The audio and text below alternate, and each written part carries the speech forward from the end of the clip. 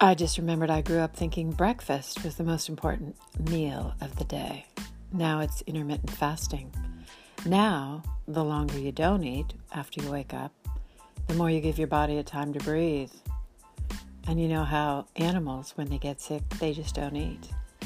There is a lot of goodness in fasting. We are not a fasting community in America. We are a eat a lot of shit community in America. As a matter of fact, I am guilty as charged of eating too much stuff. It's not even shit, but when it's too much, it all becomes shit. Or hopefully it's shit, because if you're not pooping, you're kind of in a lot of big trouble. Why am I being so TMI graphic? Because I'm talking about addiction. The government is addicted to power. Pelosi, Newsom are addicted to power. You have to be a narcissist to be a politician. That's their addiction. Now, if you're simply addicted to foodstuffs, that could be part of the problem because they've put so many chemicals in them that are addictive.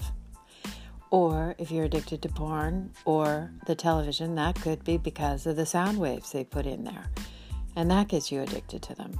And if you're addicted to cigarettes, that's because there are substances in there that are addicting.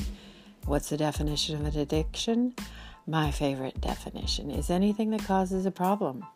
So, let's face it, nobody gets off the hook with this one. We're all addicted to something.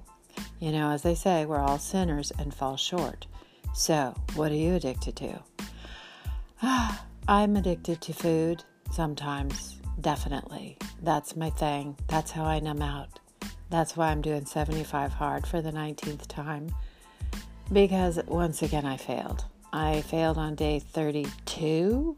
It's 75 days. I am making it a little further each time. Why am I doing it? Because it's challenging. And I'm determined to get through a challenge. Anyway, God bless. Talk to you soon.